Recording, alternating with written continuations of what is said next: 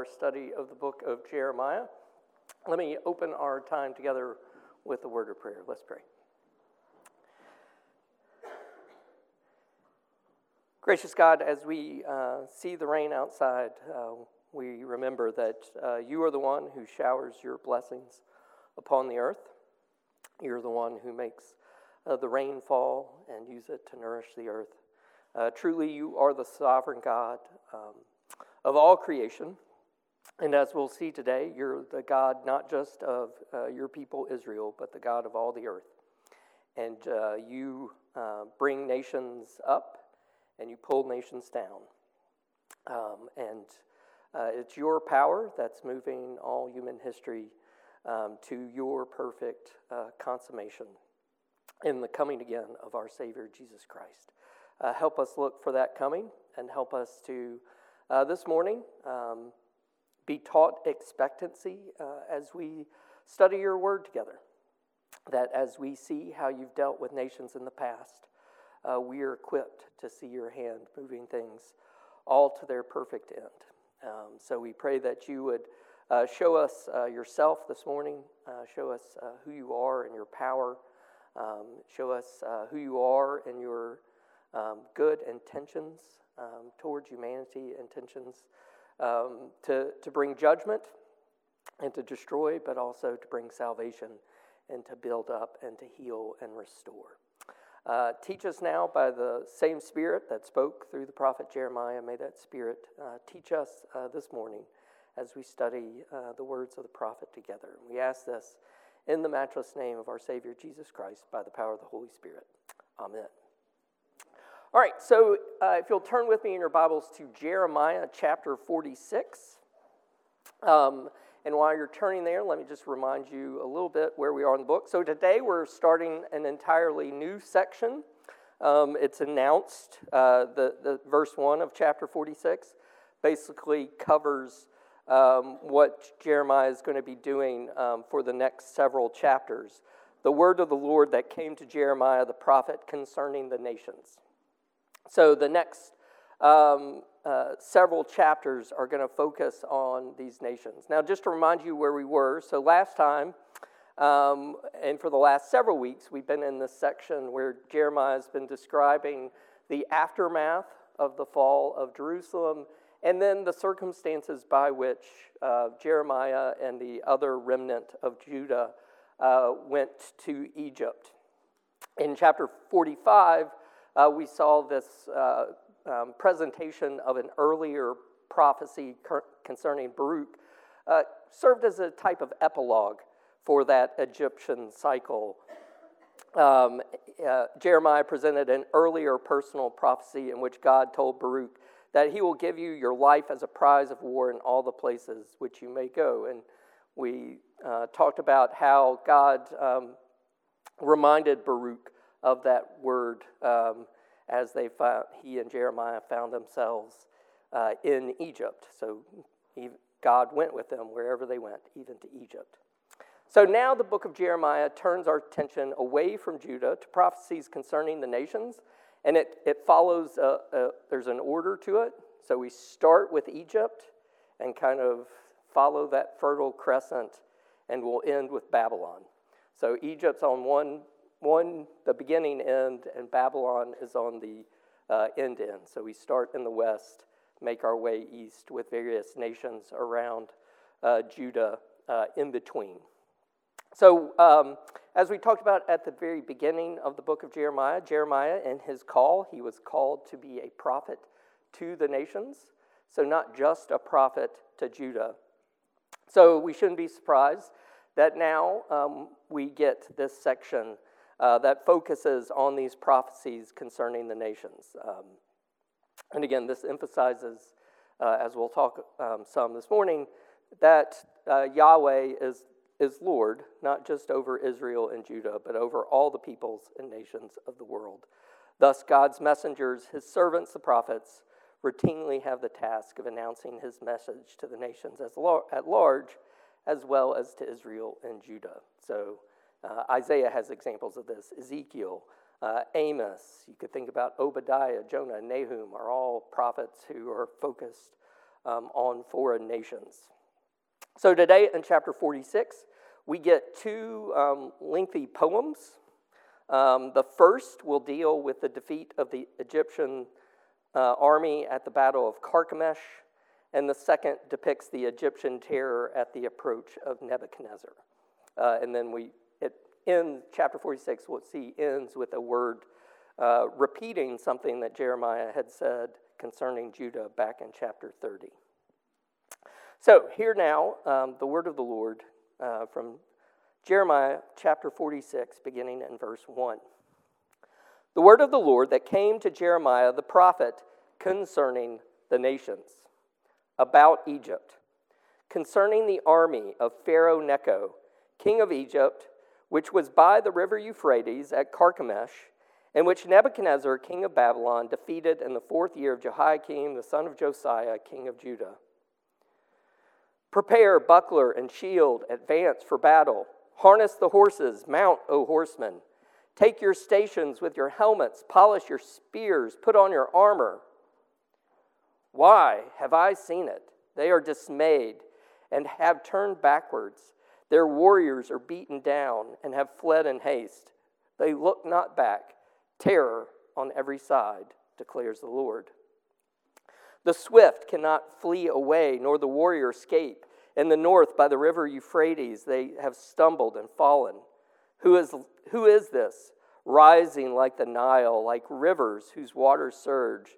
Egypt rises like the Nile, like rivers whose waters surge.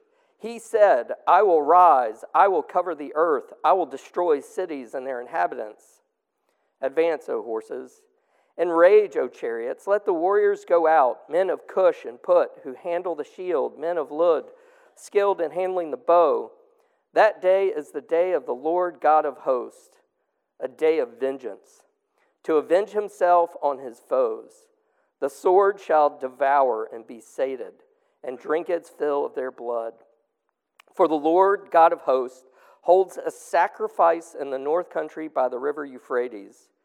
Go up, get to Gilead, and take balm, O virgin daughter of Egypt. In vain you have used many medicines. There is no healing for you. The nations have heard of your shame, and the earth is full of your cry, for warrior has stumbled against warrior. They have both fallen together. The word that the Lord spoke to Jeremiah the prophet about the coming of Nebuchadnezzar, king of Babylon, to strike the land of Egypt. Declare in Egypt and proclaim in Migdol, proclaim in Memphis and Tahpanhes. Say, stand ready and be prepared, for the sword shall devour around you. Why are your mighty ones face down? They do not stand, because the Lord thrust them down. He made many stumble, and they fell, and they said one to another, Arise, let us go back to our own people and to the land of our birth, because the sword of the oppressor. Call the name of Pharaoh, king of Egypt, noisy one who lets the hour go by. As I live, declares the king, whose name is the Lord of hosts, like Tabor among the mountains, like Carmel by the sea shall one come. Prepare yourselves, baggage for exile, O inhabitants of Egypt, for Memphis shall become a waste, a ruin without inhabitant. A beautiful heifer is Egypt, but a biting fly from the north has come upon her. Even her hired soldiers in her midst are like fattened calves. Yes, they have turned and fled together. They did not stand, for the day of their calamity has come upon them, the time of their punishment. She makes a sound like a serpent gliding away, for her enemies march in force and come against her with axes like those who fell trees. They shall cut down her forest, declares the Lord, though it is impenetrable, because they are more numerous than locusts. They are without number. The daughter of Egypt shall be put to shame. She shall be delivered into the hand of a people from the north. The Lord of hosts, the God of Israel, said, Behold, I am bringing punishment upon Amon of Thebes and Pharaoh and Egypt and her gods and her kings, upon Pharaoh and those who trust in him.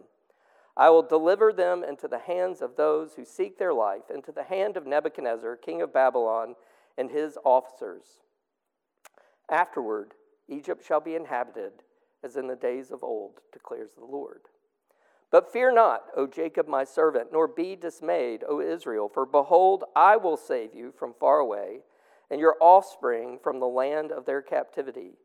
Jacob shall return and have quiet and ease, and none shall make him afraid. Fear not, O Jacob my servant, declares the Lord, for I am with you. I will make a full end of all the nations to which I have driven you, but of you I will not make a full end.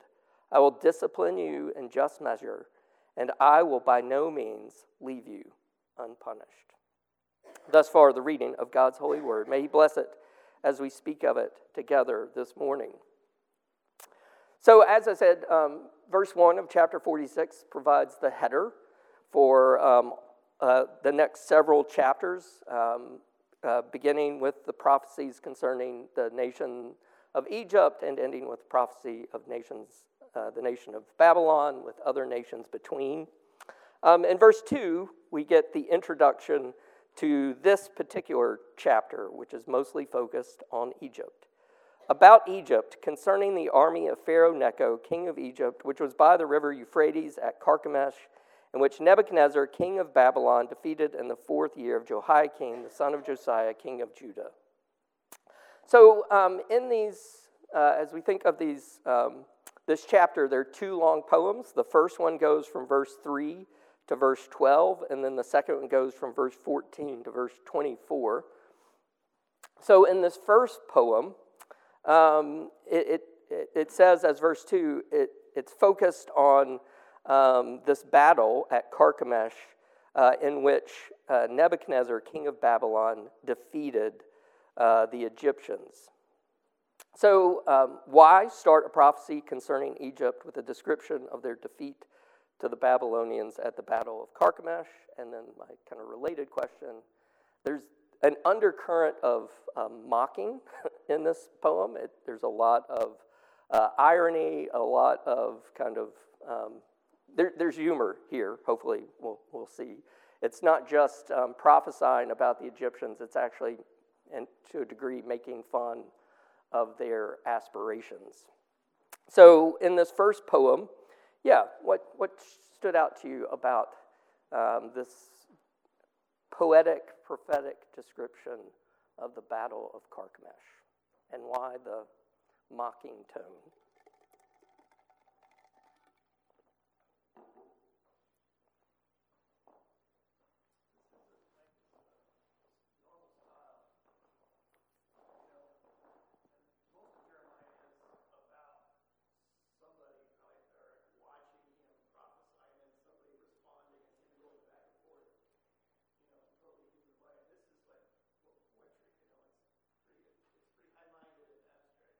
Yeah, so he has employed poetry before, but as you said, it's always been in a personal context. And again, Jeremiah is the most personal of the prophets.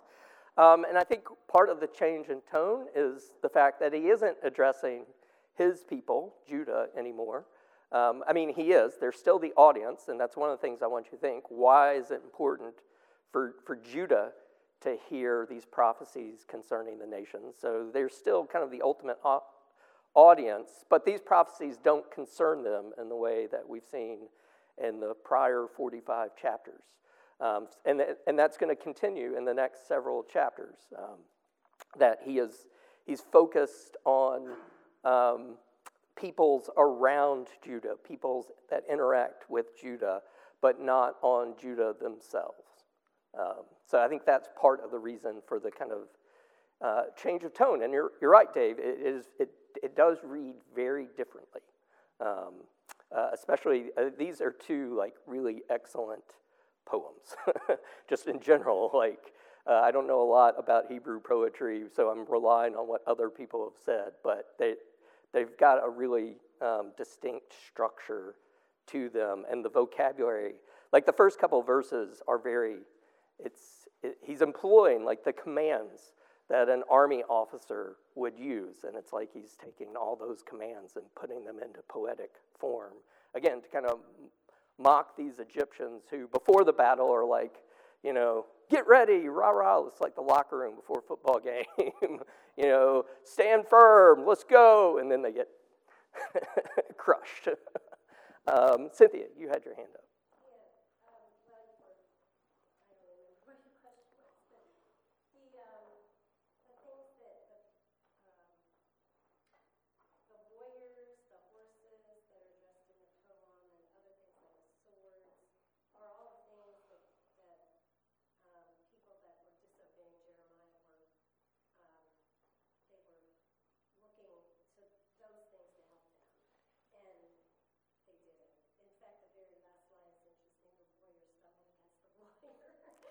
they're like fumbling against each other. Yeah, so I think you're absolutely right. Again, as we think about, all right, it's prophesying judgment against Egypt, and there are reasons God is bringing judgment against Egypt, and we see some of those later on in the chapter. Their idolatry. We see there's a condemnation in the second poem of their excessive pride. Like they've really built themselves, actually it's in the first poem, their excessive pride. They've built themselves up. And you can see why Judah would turn to these, big talkers. They've got all the stuff. And it's very specific, like, buckler and shield, harness the horses, mount, O horsemen, take your stations with your helmets, polish your spears, put on your armor. So, it's going through, like, again, an army preparing itself for battle, and it's very, they're all infinitive verbs. They're all commands. So, and it should be, think of like a commander shouting orders. Prepare buckler and shield. Advance for battle. Harness the horses. Mount, O horsemen. Take your stations. Polish your spears. Put on your armor. So it's coming out as commands. And it creates this impressive start to this battle with these Egyptian officers, as you say, naming all these things that Israel and Judah have been putting their trust in. And then, again, it's like, I was a football manager in college, and I was a part of some very, very bad football teams. Like historically bad teams. But before the season started, there's always that optimism. This is going to be the year before that first game in the locker room. Yeah, let's go out and get them. One year we played SMU, which was coming off the death penalty, so they hadn't had a football team in years. We got beat by 40-something points. How embarrassing is that? But, going into the game, there's all this bravado and confidence, and we're going to win, we're going to take it to them, and then disaster. And that's the kind of picture we're given here. It starts off with this picture of, all these soldiers, shouting those orders, get ready for battle, we're going in there. And then God asks that question, what do I see? I see a bunch of people running pell-mell in fright from each other. So again, as you kind of, they're pumping themselves up, and God's describing what actually happens during the battle, which is they're fleeing pell-mell. Good. What else stands out to you about this first poem? So it starts off with those commands, and again, kind of the irony of they have all the stuff ready for battle, and yet the battle is described as like a torrent going against them. Yeah, well, one thing that sticks out for me is there's a greater purpose behind it. It says the nations have heard of your shame, and the earth is full of your cry. So the whole world is going to know about this. And I imagine people would be seeing this as Nebuchadnezzar defeating Egypt. But then there's the verse 10. Which is a highlight. That day is the day of the Lord God of hosts. And, that's one thing I think Jeremiah is seeing. As mighty as Egypt is, it's the Lord that's God is bringing them down. Yeah, so on a human level, we can, this is, just human world history. This is a major world historic moment. This is the moment Egypt becomes a second-rate power. They're crushed by the Babylonians. And it's the moment, as you say, Nebuchadnezzar comes to the fore. He defeats the Egyptians at Carchemish, and then right on the heel of the battle, his dad dies. So he becomes king.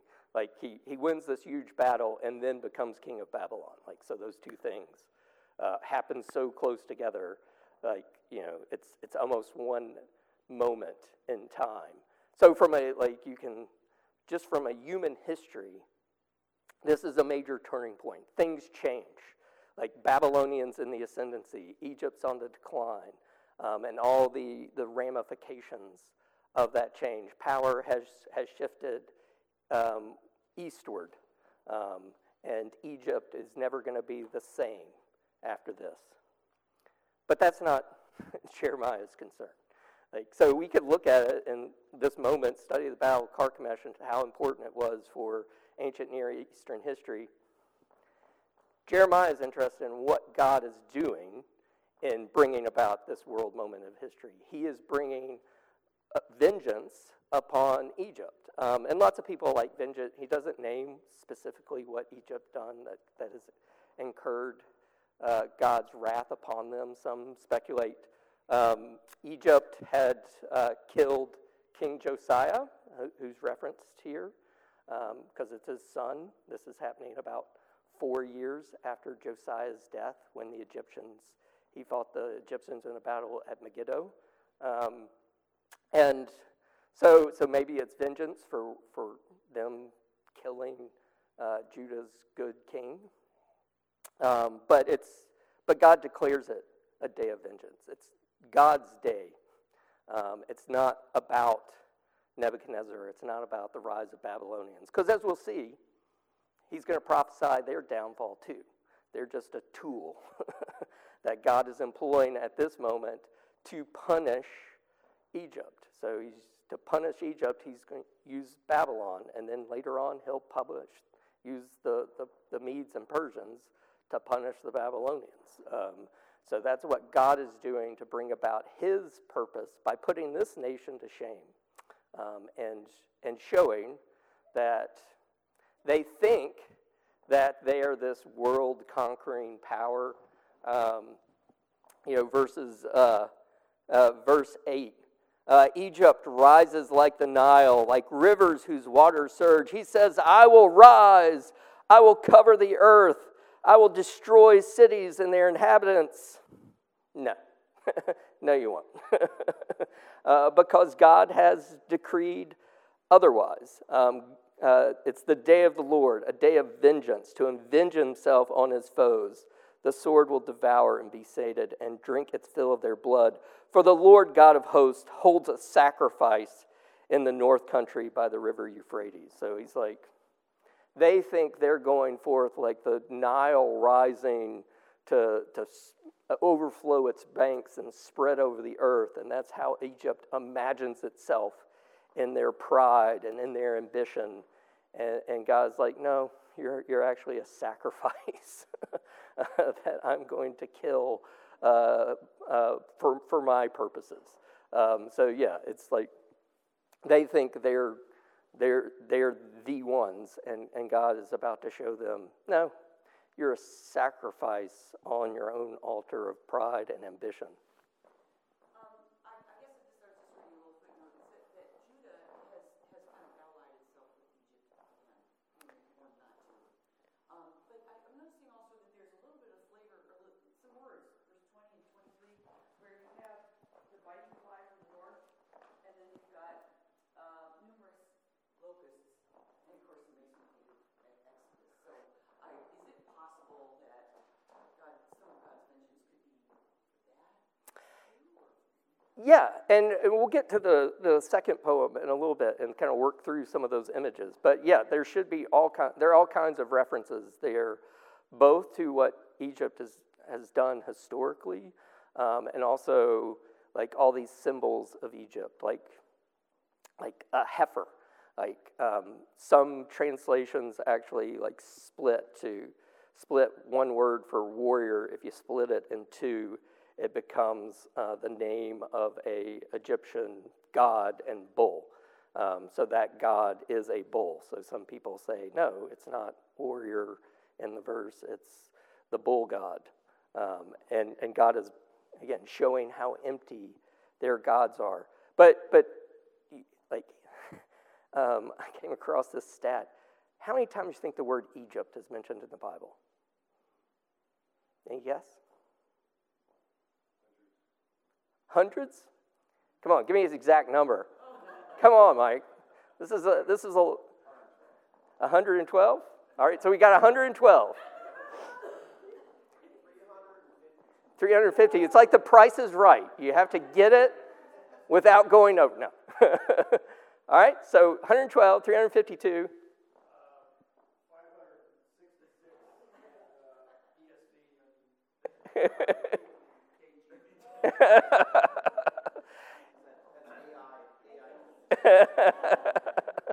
So yeah, but hundreds and hundreds of times, and 125 times Egypt is used. I am the Lord your God who brought you out of the land of Egypt. Like, so, it becomes a formula.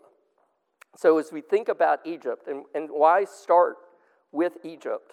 So, the Septuagint actually mixes them up and puts the prophecies in order from the greatest powers and then down to the least. But, Jeremiah is doing it in geographical order, but also I think there's theological purpose to, as what Ronnie said, at this moment, and we've talked about in the first 45 chapters, as Babylon has been on the rise, over and over again, they've turned to Egypt. We're coming off chapters where they're afraid of Babylonian response to the murder of Gedaliah. So what's their big plan? Let's go to Egypt. So over and over again in the book of Jeremiah, we have seen the people of Judah, we've seen the kings of Judah turn to Egypt as the source of their succor, the source of their salvation. And in God's prophecies about the nations, he's starting with Egypt. And he's saying, look, their days are done. It's foolish to put your trust in chariots and in horses and in shields and in swords. And their army looks all impressive, but it's my day, and it's my day of vengeance against them, and they will not stand in that day. So God, again, kind of thinking of, it's about Egypt, but he wants his people to know something about Egypt. That Egypt, they're not the great power that Judah thinks they are. They are just a nation as any other nation that is beholden to the will and purposes of the sovereign God, Yahweh. That he's not just the local regional deity of Israel and Palestine and Judah, but he is the God over all nations, and he brings nations down, in the case of Egypt in this moment, and raises nations up, Babylon, for his purposes. And in this case, he's using Babylon to destroy the Egyptians. And it means, again, they're continuing to trust in them. They're trusting in something that is empty and devoid of power, because it's only God who has power to set the course of human history. And Judah in the end turns to Egypt. That's after Yes. great defeat at Carchemish. Yep. They get pushed back, and Judah still. Yeah, so After Egypt has been pushed. they're trusting in them after they've already been pushed out. So Carchemish, by the way, I should have given you a map, and I'll give you a geography lesson. So it's in the north, so it's north of Israel. It's on the Euphrates. It's kind of like where modern-day Syria and Turkey meet. So as you kind of think of that, Egypt's reach, in that fertile crescent, Egypt's reach has kind of gone up to the apex of that crescent. And now,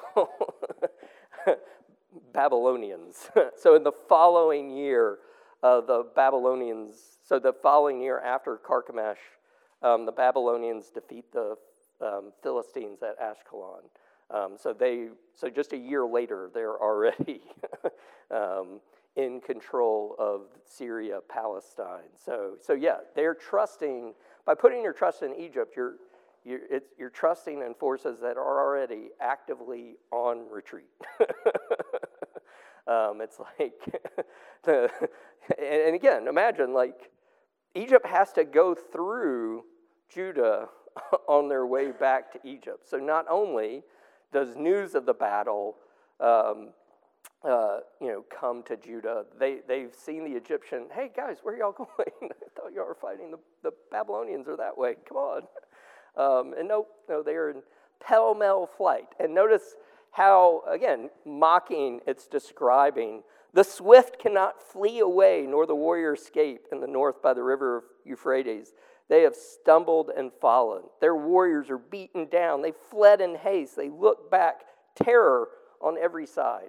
So it's just, they go in so confidently, it's like those movies where you see like the warriors beating their swords against their shields and, let's go get them. And then they're pell-mell in flight. So it's ridiculous. Again, it's mocking the Egyptians to remind Judah, why are you trusting these clowns? They just got massively defeated. And they're, so that historic massive defeat is the subject of the first poem. And then the second poem is Nebuchadnezzar's going to pursue them all the way into Egypt. So it's, it's not just one loss, but it's the beginning of a pattern whereby Egypt is going to be laid waste by the Babylonians.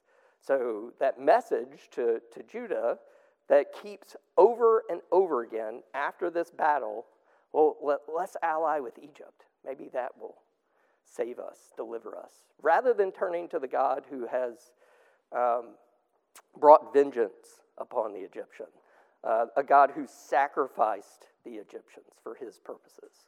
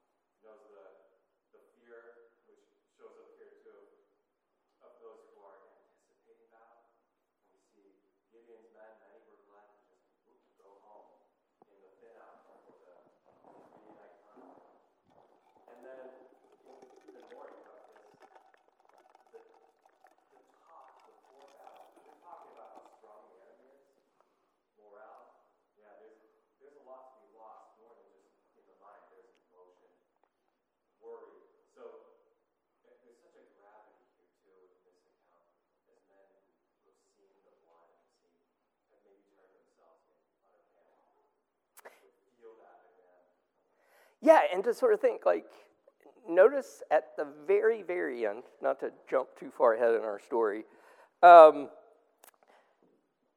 at the very end of verse 26, afterward Egypt shall be inhabited as in the days of old. So, and that's going to be a refrain through these prophecies concerning the nations. So he is absolutely going into this very real human loss of life that the Egyptians are going to be subject to. Their armies defeated, what that means. In the second poem, we'll see, they've hired all these mercenaries, bowmen from Lud, and all these guys who've come, and they're all like, I'm out of here, I'm going home. Enough with siding with the Egyptians. So there is all kinds of the fear that is running through these troops, and the fear of the Babylonians, but what Jeremiah wants us to put to, the Babylonians, they only engender fear in other people because God has raised them up. So it's really the God behind the Babylonians who you should be afraid of. It's that God you need to put your trust in. And again, because their temptation over and over again is to trust in Egypt, to trust in chariots and horses and the implements of war. And if people's heart aren't in the battle, and we know how God turns the heart, then the battle's going to go against them. Yeah, Dave. This is like a new thing on the world scene, a religion or a God that can take you through bad times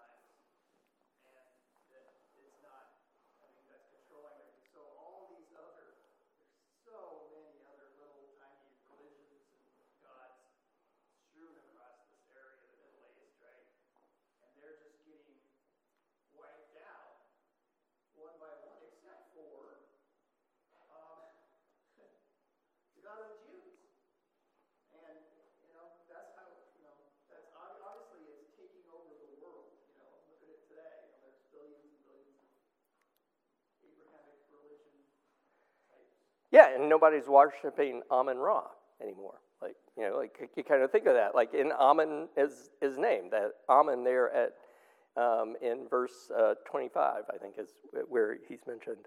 That he's naming Egyptian gods, and he's saying, I'm going to wipe the slate clean of this.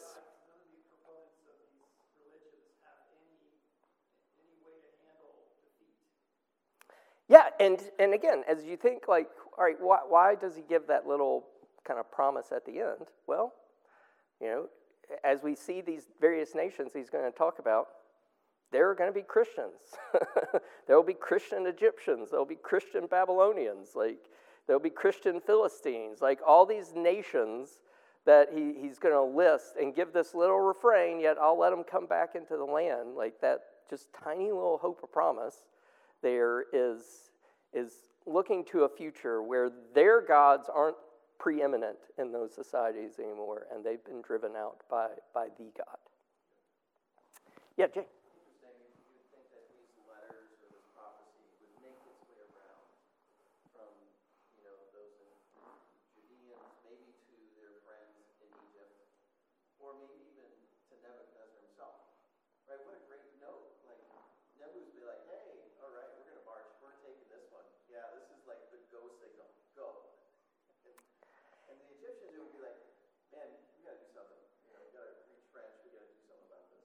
Yeah, and with Nebuchadnezzar, like, again, we know Nebuchadnezzar knows about Jeremiah because we saw him singling him out in the siege, sort of saying, all right, no, you got to protect that guy. But we'll see, like, later on, he does not have nice things. Like, this Jeremiah, who's over throughout the book, has been saying, surrender to the Babylonians. If you want to be saved, that's what you need to do. Don't resist the Babylonians. Accept the punishment of God that the Babylonian army represents.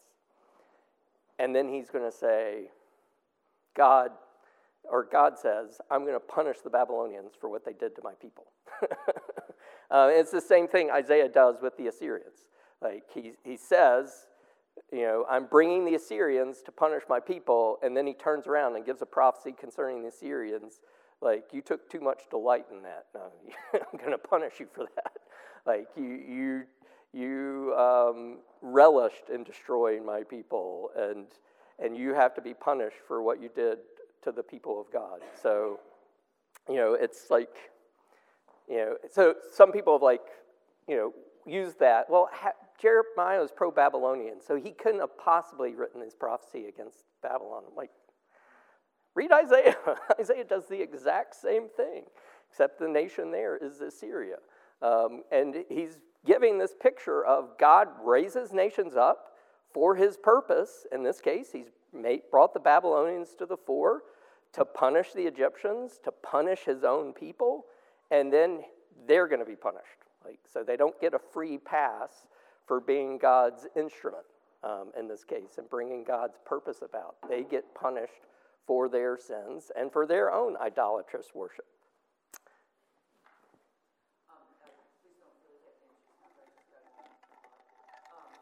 Is this a stumbling block for a lot of people who look at the Christian faith, because a God that does this and does that, and just, well, like you said, just right now, like he is behind the Babylonians, and he's going to punish them. I think that just misunderstanding of the whole thing. It's easy, probably, if you don't kind of get into it. But have you heard that as being like? Oh yeah, yeah.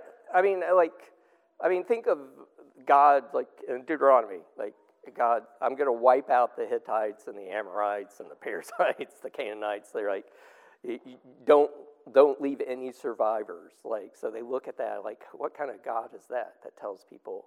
And like, if you think of like the classic dilemma, like, why do bad things happen? So it's the answer is either God's not powerful enough to prevent them to happen, or God's not good.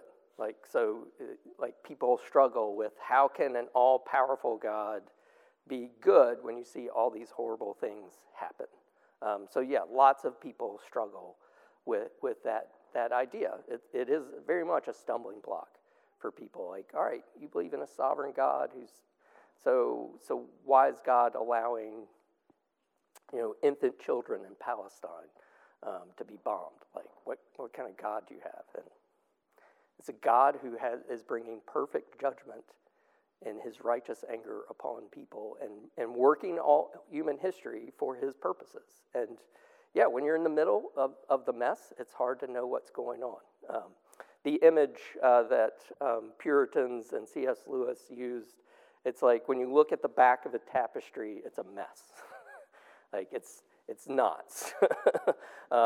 It's string. It looks a jumble. You flip it around, you see, a beautiful unicorn that's woven into this tapestry, and it presents itself as a lovely, perfect image. And it's sometimes hard for us to see the image. We just see the knots and the mess as we're in the moment. But God is bringing about this perfect product that he himself is producing. All right, let's say a little bit about our second poem, Prophecy. So the first one, Battle of Carchemish. The second one, as the header indicates in verse 13, the word that the Lord spoke to Jeremiah the prophet about the coming of Nebuchadnezzar, king of Babylon, to strike the land of Egypt. So hold on, where's my question? I have a question somewhere. So what do these verses from 14 through 24 tell us about God's purposes and the picture he presents of the Babylonians coming to Egypt? So there is, as Ronnie hinted at earlier, there's a lot of symbolism, a lot of images that are presented here. Like what strikes you about this second poem concerning Egypt?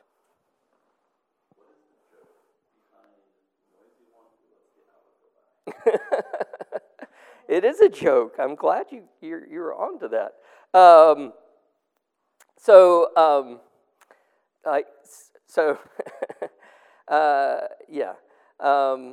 It's some people like the word there, like the noisy one, like flatulence.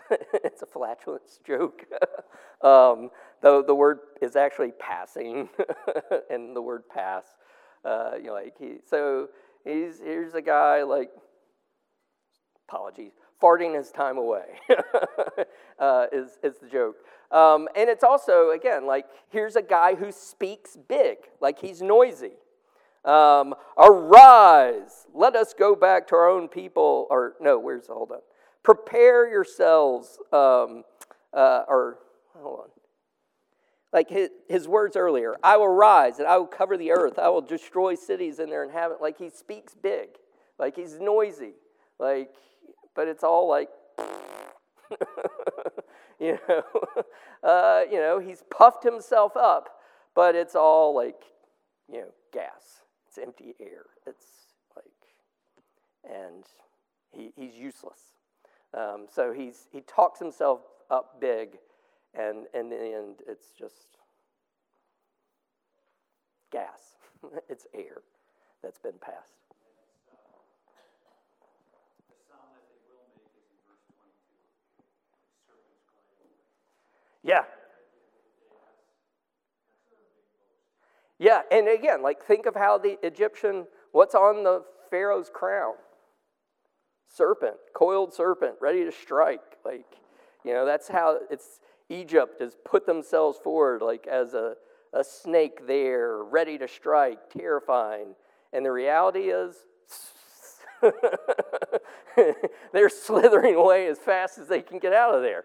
Like, and again, it's the image that he's presenting. Like, they think they're, like, again, a part of Egypt's self-conception is they're a bull. Like they're this, strong animal and being driven nuts by a fly. Like they think themselves like bull strong, and they're driven to distraction by flies that come and sting them and bite them, and there's nothing that the bull can do about it. Like, so they position themselves as the coiled serpent, and they end up slithering away. They position themselves as the strong bull, and they're attacked by flies and driven crazy. I can only imagine what the poor cow is suffering. I've been in the Mississippi Delta at 5 o'clock or sundown. I know what this cow feels. There's a reason the Mississippi Delta crop dust for mosquitoes because they're awful. So I feel the bull's pain or the heifer's pain. But that's, they position themselves. They have this self-image, this boasting, and it's empty words, and the only real sound is as they slither away in fright from the coming of the Babylonians. Other things that strike you about this second poem. So lots of, again, images. Even her hired servants in her midst are like fattened calves. Yes, they have turned and fled together. They did not stand. For the day of their calamity has come upon them, the time of their punishment. And again, you think fattened calf is ready and right for sacrifice. And then the first poem, he described the Egyptians as God's sacrifice. And here again, we see that sacrifice, the nations that have allied with Egypt. They're just fattened calves ready for the slaughter. And so many of them say, arise, let us go back to our own people, to the land of our birth, because of the sword of the oppressor. They see the Babylonians coming. And the Babylonians are described, again, as Ronnie said, using plague language. They're more numerous with locusts. They are without number. The daughter of Egypt shall be put to shame. She shall be delivered into the hand of a people from the north. And again, that has been Jeremiah's code phrase for Babylon the whole time, this people from the north, even though, again, they're to the east, but you sweep across that fertile crescent, so they're coming down from the north, sort of completing the curve there. And they go through Judah, they go through Palestine, they go all the way down into Egypt. It's the extent of Babylon's power. All right, so the chapter ends. So we have all this, it's judgment upon Egypt. I'm bringing punishment upon Ammon of Thebes, who again is Amun-Ra, a god of Egypt, and Pharaoh and Egypt and her gods and her kings, upon Pharaoh and those who trust in them. I will deliver them into the hand of those who seek their life, into the hand of Nebuchadnezzar, king of Babylon, and his officers. So it's, again, God declaring all of this is happening because he is bringing punishment upon the Egyptians. But then the chapter ends, but fear not, O Jacob, my servant. So why end, these verses 40 or 27, 28, are almost exactly the same as Jeremiah 30, verses 10 and 11. So he's given us these two verses earlier. Chapter 30, if you remember, was that book of consolation. So part of Jeremiah where it's focused on Judah's restoration to the land. So it's in that book of consolation. We get some of those messianic prophecies from the book of Jeremiah, the promise of the new covenant. So why repeat those verses at the end of a prophecy that's focused on Egypt? So the whole chapter has all been about Egypt, yet it ends with this, fear not, O Jacob, my servant, be not dismayed, O Israel. Yeah, Mike.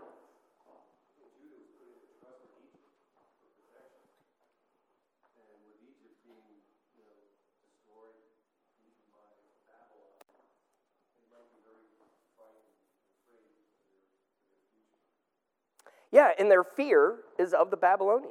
And God is saying, fear not. And again, notice like there's a proximate and an ultimate. Fear not. So he's been telling them in this moment, don't be afraid. But ultimately, don't be afraid. Because, behold, I will save you from far away, and your offspring from the land of captivity. Jacob shall return and have quiet and ease, and none shall make him afraid. Fear not, O Jacob, my servant, declares the Lord, for I am with you.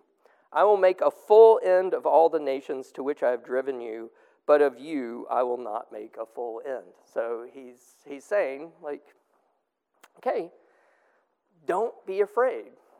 And particularly, don't be afraid of the Babylonians. Because even when they take you into captivity, you're coming back. They're not. You're going to last. They're not.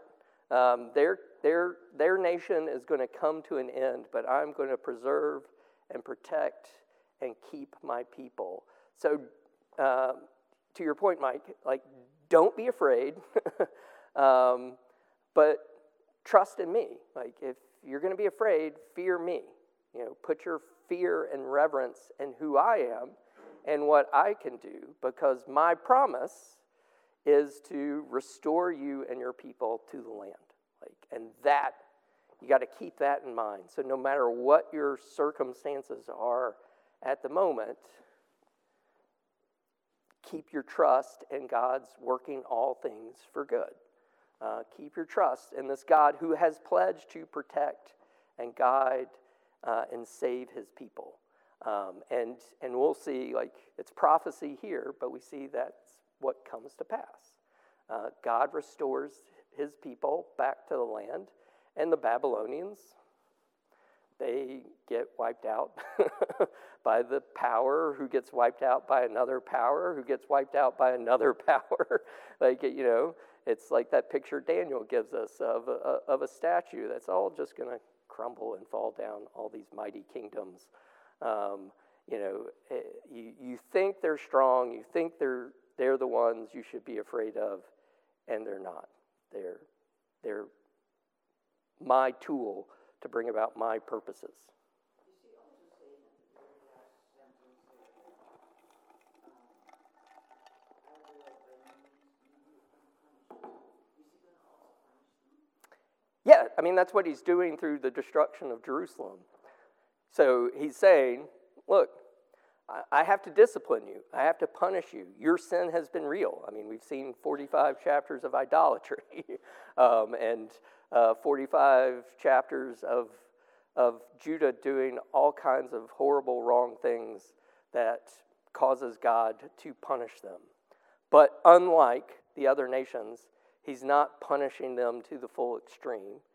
He's disciplining them. He's using the discipline as the mechanism to restore them. So as he's giving these prophecies about these other nations, he's also reminding his people, you're not like them. We're going to get next time prophecies, judgment on the Philistines, but you're not Philistines. We're going to get prophecy and judgment about Moab. You're not Moab. Prophecy and judgment on Ammon, you're not Ammon. On Edom, you're not Edom. On Kedar and Hazor, you're not them. You're not Elam.